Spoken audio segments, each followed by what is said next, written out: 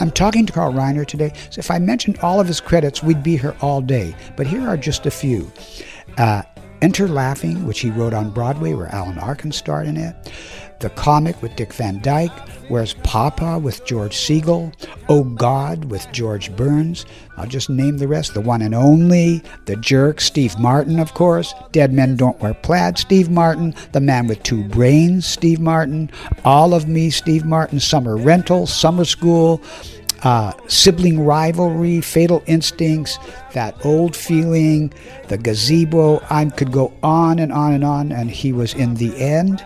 And then he actually, probably the show that he respects most that he did, he won an Emmy for playing the character on Mad About You, and interestingly enough, it was directed by the brilliant David Steinberg. Here is my conversation with the 92-year-old Carl Reiner.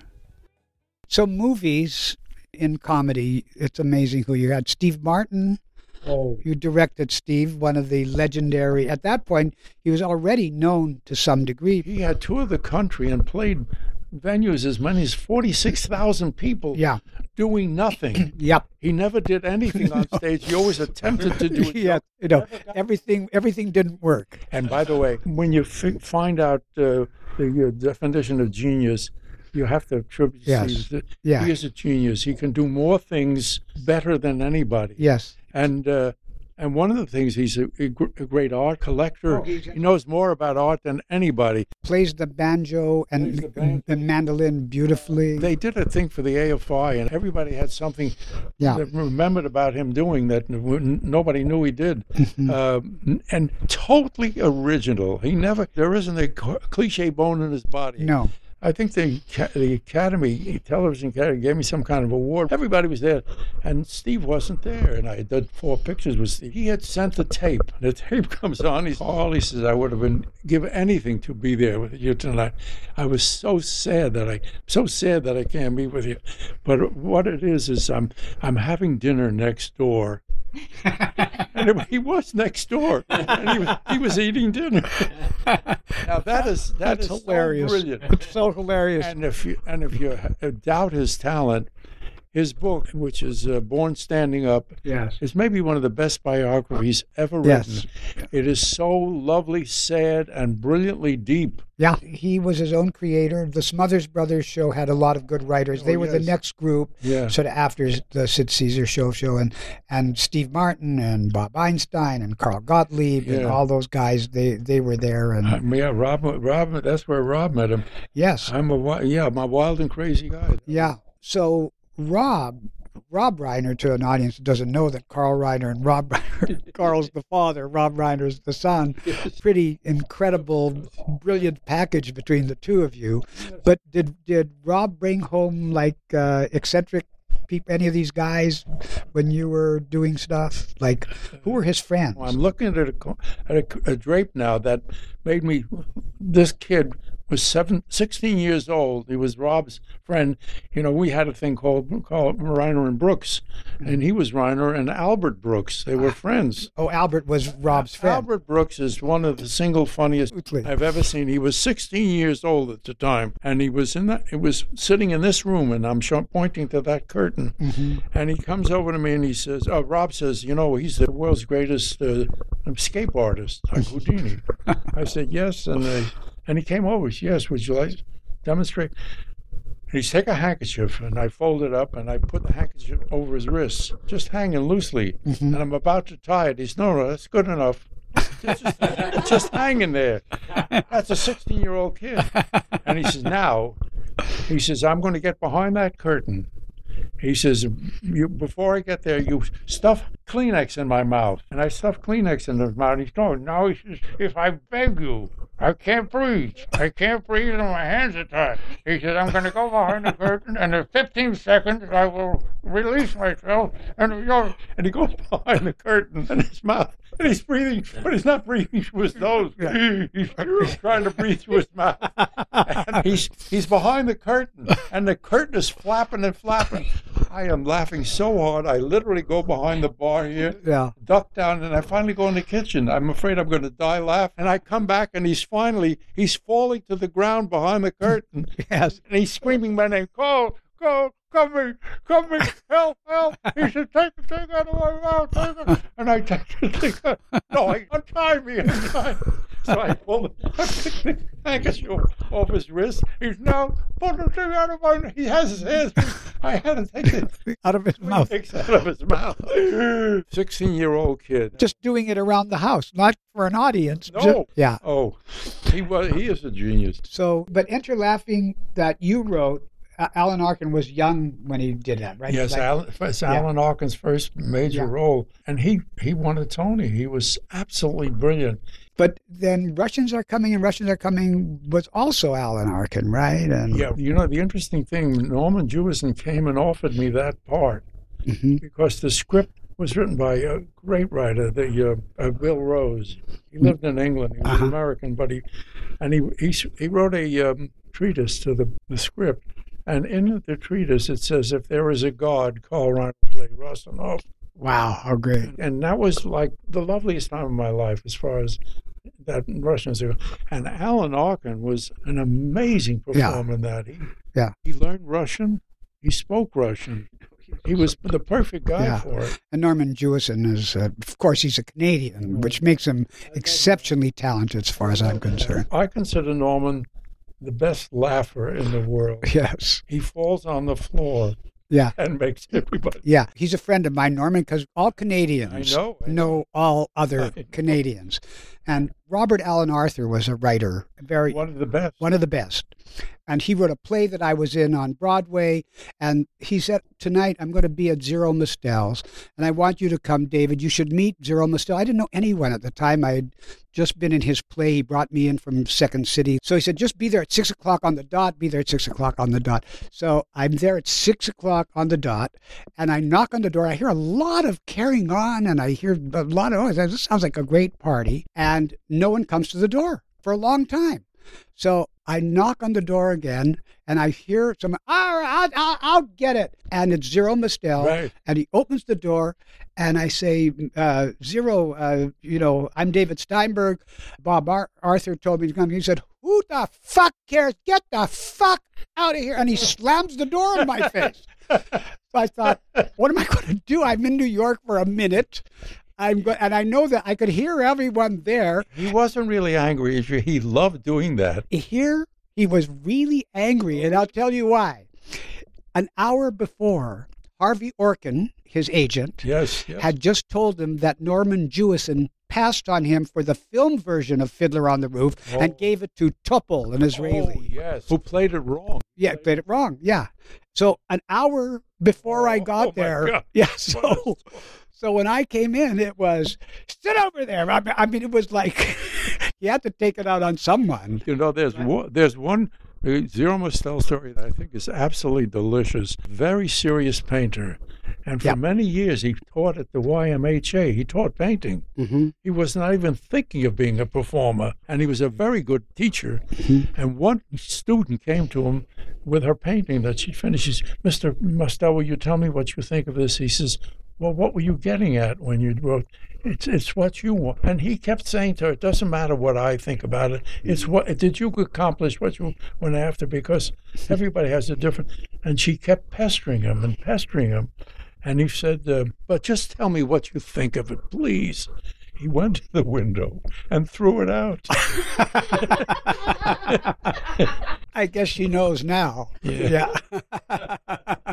Yeah, he could do so much. He was He was a genius. Yeah, so and a talented. Great painter. Yeah, it was a sad evening for me to have met him that night, but I certainly couldn't negate his talent. I mean, comedy wasn't a field. It's amazing now, comedy is everywhere. Everyone cares about comedy, but what attracted you to humor? And my parents always liked to listen to radio. My father built the first radio we had in the neighborhood. Mm-hmm. He actually had to go to the gas station. He bought a storage generators battery. Or storage battery. Yeah. And we listened to Amos and Andy. It was the first comedy thing. We listened to it every night. Yeah. And then came all of the great comedians, We listened to all the comedy shows. Mm-hmm. And on the weekends, we went to the movies. If there was a Marx Brother movie, we had to go early and seeing Buster Keaton and Chaplin. Yeah. And my parents loved comedy. Yeah, and listening to the radio to hear comedy when there was no television at all, because I know all these radio shows because I grew up in Canada. In Canada, we didn't get television until about 15 years later. The great news is that I dined out on these shows. I listened to all of them. So radio is where you started, your imagination started to develop. Yes. Did you know you wanted to be in show business all the time? I think so. As a matter of fact, I'm now writing another book about my first incursions into performance. Mm-hmm. And the book is about everything that happened in my life that we used to make an episode. But here's my favorite thing. There's a testimonial here. After 4 hours at the wheel of the Mississippi paddleboat transporting folks to their homes, I'm afforded no greater pleasure than retiring to my stateroom, turning on my RCA Victor 7-inch television set, and watching Carl Reiner's hilarious The Dick Van Dyke Show, Mark Twain. Wow. Wow. Is that a real Mark Twain? No, it's a made-up Mark Twain. Mark Twain is my favorite person in the whole world who ever lived. He's worthy of your respect. Mark Twain and you are very similar. Mark Twain did everything. He lectured and was funny and wrote everything like you do. And one of the things I am most proud of, and when I hear it, I do not know who that man is. In 1950, a thing came out called the Letters from the Earth, Mark Twain. He wrote it, and because it was blasphemous, nobody would allow it to be published. It was published 3 years after his death. He signed the book, inside. Matter of fact, when I did This Is Your Life, they wanted to give me a car. My wife said, he's got a car. What is he like, Mark Twain? They gave me the full Mark Twain, all the hundreds of his books that he's written and all that. Gilt leaf. Yeah. And one of the books has his signature in it. And also, he sort of created stand-up comedy in a way. He was a stand-up comedian. Yeah. 47 years old before he started really writing, books. Is that right? Yes. Before Huckleberry Finn? And yes. Wow. Yeah, and then, I saw the Hal Holbrook version of Mark Twain. Hal Holbrook. On one hand, I'll tell you the 5 best things I ever saw. My Fair Lady on Broadway, Julie Andrews, and Hal Holbrook. Went with my kids, Robbie and Annie were about 6 and 10 and we went, and you went back in time walking, and out comes this guy who looks like Mark Twain. Yes. And my mouth was open the whole time. And years later, I emceed a dinner for Eisenhower, and Mark Twain was the performer. Hal Holbrook. Hal Holbrook, and the president came back to say hello to us. The Lennon sisters were there, and he said hello to us. And as he said hello to us, we were all deferential to him, and we're bowing. And he came over to Hal Holbrook, who was still Mark Twain. He bowed as if it was Mark Twain. I couldn't believe that moment. I saw Hal Holbrook do Mark Twain in Chicago, and I was maybe 19, 20 years old, and that made me want to get into show business. No kidding. Yep. He did a ghost story in the middle of it. Yes. It was what stand-up comedy became. But I want to go back. But the show of shows, well, that's where Mel comes in as well, Mel Brooks. Mel Brooks, when I met him, he was a friend of Sid's. He was not on the staff. I walked in, I didn't know who he was. He was standing up. Sid had paid him $50 a week to write jokes for him, and this guy is standing up, and he's playing a Jewish pirate. And he says, how hard it is to make a living these days? I can't afford to go out and sail anymore. He said, 39 cents a yard for sailcloth. I can't pillage and rape anymore. First I ever heard of it. That's where the 2,000-year man started. I started asking him questions. For the next 10 years, he was the 2,000-year-old man, and you would just ask him any questions. I would never know what I was going to ask him. He never knew. 10 years we did that. 4 years after the Holocaust, and the Jewish accent was persona non grata. It was Myron Cohen who brought it back. And we did it for friends and did it at parties. And there were parties made so we can get up and do this. 10 years we did it. And never took it publicly because it was too Jewish and and could be anti-Semitic. And it was at a party that somebody threw, and at the party with this A-list of actors, and it was George Burns who said, "Is there a record? You made a record of this?" And we said, "No." He says, "Put it on record or I'll steal it." Edward G. Robinson, make a play out of it. Make a play out of it. He says, "I'd like to play the 1,000-year-old man on Broadway." I says, 2,000. He says, I can play any of it. Never forgot that. And it was Steve Allen, dear Steve, who always liked to push comedians forward. Yes. He said, fellas, take over World Pacific Jazz. That was his record studio, company. yeah. He says, take it. He didn't want to be a partner. It's just, we invited like 300 people and wailed for 3 hours, 2 hours, cut it down to 47 minutes. Wow. Like, what were the first things you did with Mel? Like, no, the first thing I did with Mel was I had on wire tape in my house. We were so funny, and I said, I got to record this because it's disappearing, you know. If I ever ask him the same question, he didn't want to answer the same one. Give a different answer. Right. What's your favorite wife? Shirley. What was special about Shirley? Her best friend Lila. Or Shirley, she's the only one who could carry me. I carry you. We didn't have taxis, and I didn't have a camel, so women carried their husbands, and she was the strong. He always gave me a different reason for why. Yes, anytime you ask him, right? And so it's so interesting that there was a community of people like Steve Allen to help. And Steve Allen was just the dearest man. So Dick Van Dyke. So did you think that when you were doing all this stuff with Sid Caesar that you wanted to write a television show? Was that a goal of yours, or did it just happen? That's exactly what this is about. This why and how the Dick Van Dyke Show was born. After the shows ended, the review format was nowhere to be seen. It didn't come back until the greatest talent of them all, Carl Burnett, came and brought it back 10 years later. Yeah. And so situation comedies and horses and guns were prevalent. And so I was being offered situation comedies, and my wife and I read them, and they weren't very good. And she said to me, and her infant was, why don't you write one? So I said, what do I write about? And I remember talking to myself, going home, what do I write about? Well, I live in New Rochelle. I work in New York as a writer.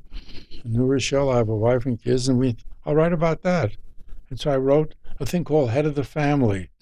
And I sent it to my agent, Harry Kalsheim, who sent it to Peter Lawford, who was looking to be a producer. He put up the money. I did a pilot. We put the pilot on. It was just okay. I put it aside, and I started writing movies. I started writing Thrill of It All.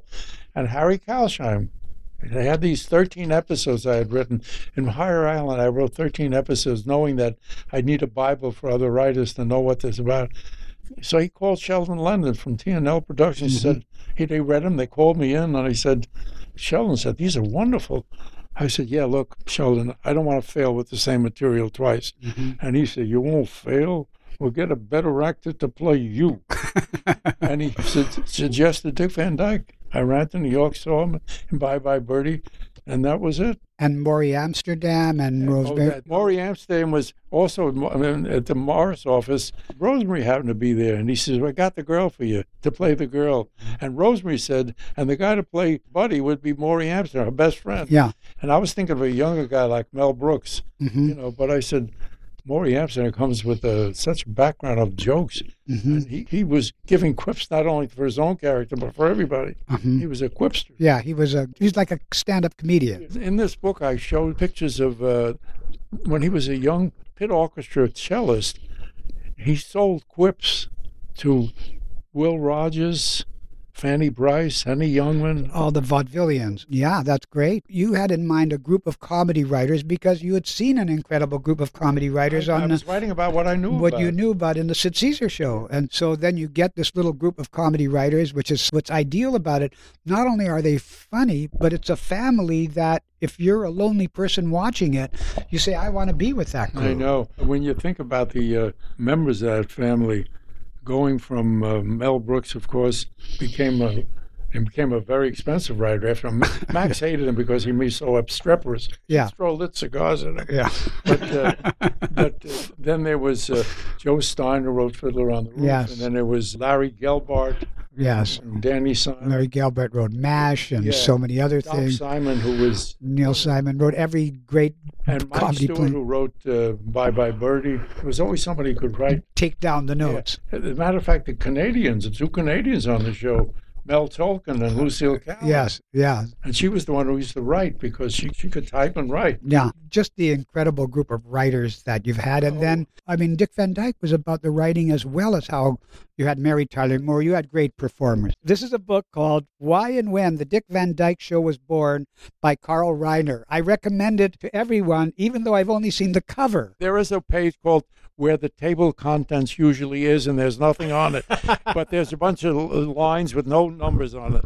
On the back cover, it says, to explain why the table of contents is on this back cover. As you know, the first thing most of us do when picking up a new book is to scan the laudatory blurbs that the author's celebrity friends have written. However, I decided in lieu of, again, pestering important people like Mel Brooks, Billy Crystal, Bill Maher, George Clooney, and asking Hillary and Bill Clinton, Barack and Michelle Obama to write blurbs, instead I offer this table of contents. So the table of contents is on the back of the book. The Rise and Demise of Head of the Family, which is the precursor to the Dick Van Dyke Show. Rewriting and recasting. Black was the new red. Anyway, that goes. Black was the new red. It was about the McCarthy hearings. Oh, that's another era that certainly Jews had to suffer through that a lot. A lot of the liberal Jews, they just stopped the careers of Zero Mostel, as a matter of fact. Oh, yeah. I talk about that because I hired a guy named Phil Leeds to play Maury Amsterdam's brother, and he was wonderful. He looked like him, and he was blacklisted at the time, and I used Jack Guilford once in mental laughing, and you get guff from it. Yeah. As a matter of fact, I was visited by the FBI on a Sunday morning in New Rochelle, 9 a.m, black-coated guys. Hello. And I was so charming to them. I said, "Oh, come in, gentlemen. FBI, come in, gentlemen. What can I?" And I remember I was in my shorts, put a bathrobe on. I said, "How about some coffee?" They said, "That'd be good." I said, "No, did you bring any?" "I don't have any." I was trying to be so fucking charming. You have to be. First, they started with, "Did you vote for the American Labor Party?" Wow. And I said to myself, they can't ask that question. Right. And I said, "Yes, didn't you?" I said, "Henry Wallace was our vice president. He was a businessman. He owned a strawberry farm. Yes. I hope you guys voted for him." I went the other way. Yeah. I was so charming. And they said, "No, we didn't." And then they started asking me all kind of crazy questions. And then they said, "Did you once do a benefit for a fellow named Barsky?" I said, "Yes."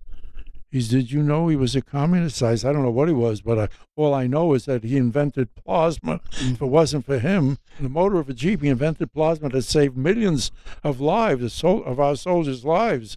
I would have done anything for him." And I hosted a night at Carnegie Hall. So they were trying to connect you to communists. And then they said the $100 question, "Do you know any communists?" Oh, I said, "I'm sure I do." He says, "Can you name any of them?" I says, "Communists don't tell you who they are. That's why that'd be stupid. Wow, trouble." That's a very bold way to handle them. And I said, by the way, and when I told her I love emceeing, I'm a great MC. I says, if the FBIFF has a big dinner or something, I'd be very happy to MC for you. Please call upon me. That was the last thing I said. Wow, that's a great way to handle it, because careers were destroyed. I was shitting in my pants. Yeah, incredible. So, Carl, Dick Van Dyke Show becomes a landmark, the best situation comedy that anyone had ever seen up to that point, and still to this day. I agree. I mean, if you look at them now, they hold up. And the group of writers, certainly, as I'm talking to you, know where the group of writers comes from. That was the most fun that you had when you were with a group of writers. And I also, some shows, they all stand out. And Dick Van Dyke Show, you watch every one of those shows and they hold up. Dick Van Dyke is maybe the best comedian that ever lived. And physical comedian. He is he's close to 90 now, and you could see what he does with his legs yet. He's he's amazing. He really is, and he's one of these multi. Yeah, he could do anything. Pratfalls. He can still do pratfalls. Yeah. And the Jerry Van Dyke, where he was a sleepwalker, still one of the all-time. I'm sure most people. That's in here too. That's funny. When he said he hadn't seen his brother in a few years, it was on the Playboy circuit, and he sent him a review. I said, "Your brother?" I said, "He's funny. He's very funny." I said, "Would you like to see him?" He said, "Yeah." I said, "Well, I'll write a show for him." So I said, tell me a little about him. He says, he was a somnambulist. That's enough. I said, that's all I need. So I went home and I started writing, and I found out, I said, geez, I can't finish it in one. It's too much stuff here. And I never wrote a two-part. And I called him. I said, Dick, I said, I got a great premise for this. I said, it's really acting. Can he act? He's, oh, yes. I said, are you sure he can act? He said, I'm sure. I said, how can you be sure? It's because if he can't, I'll kill him. Well, you know, the last time we spoke in Inside Comedy, a show that I was interviewing you for, you told me about that when you had the 2,000-year-old man.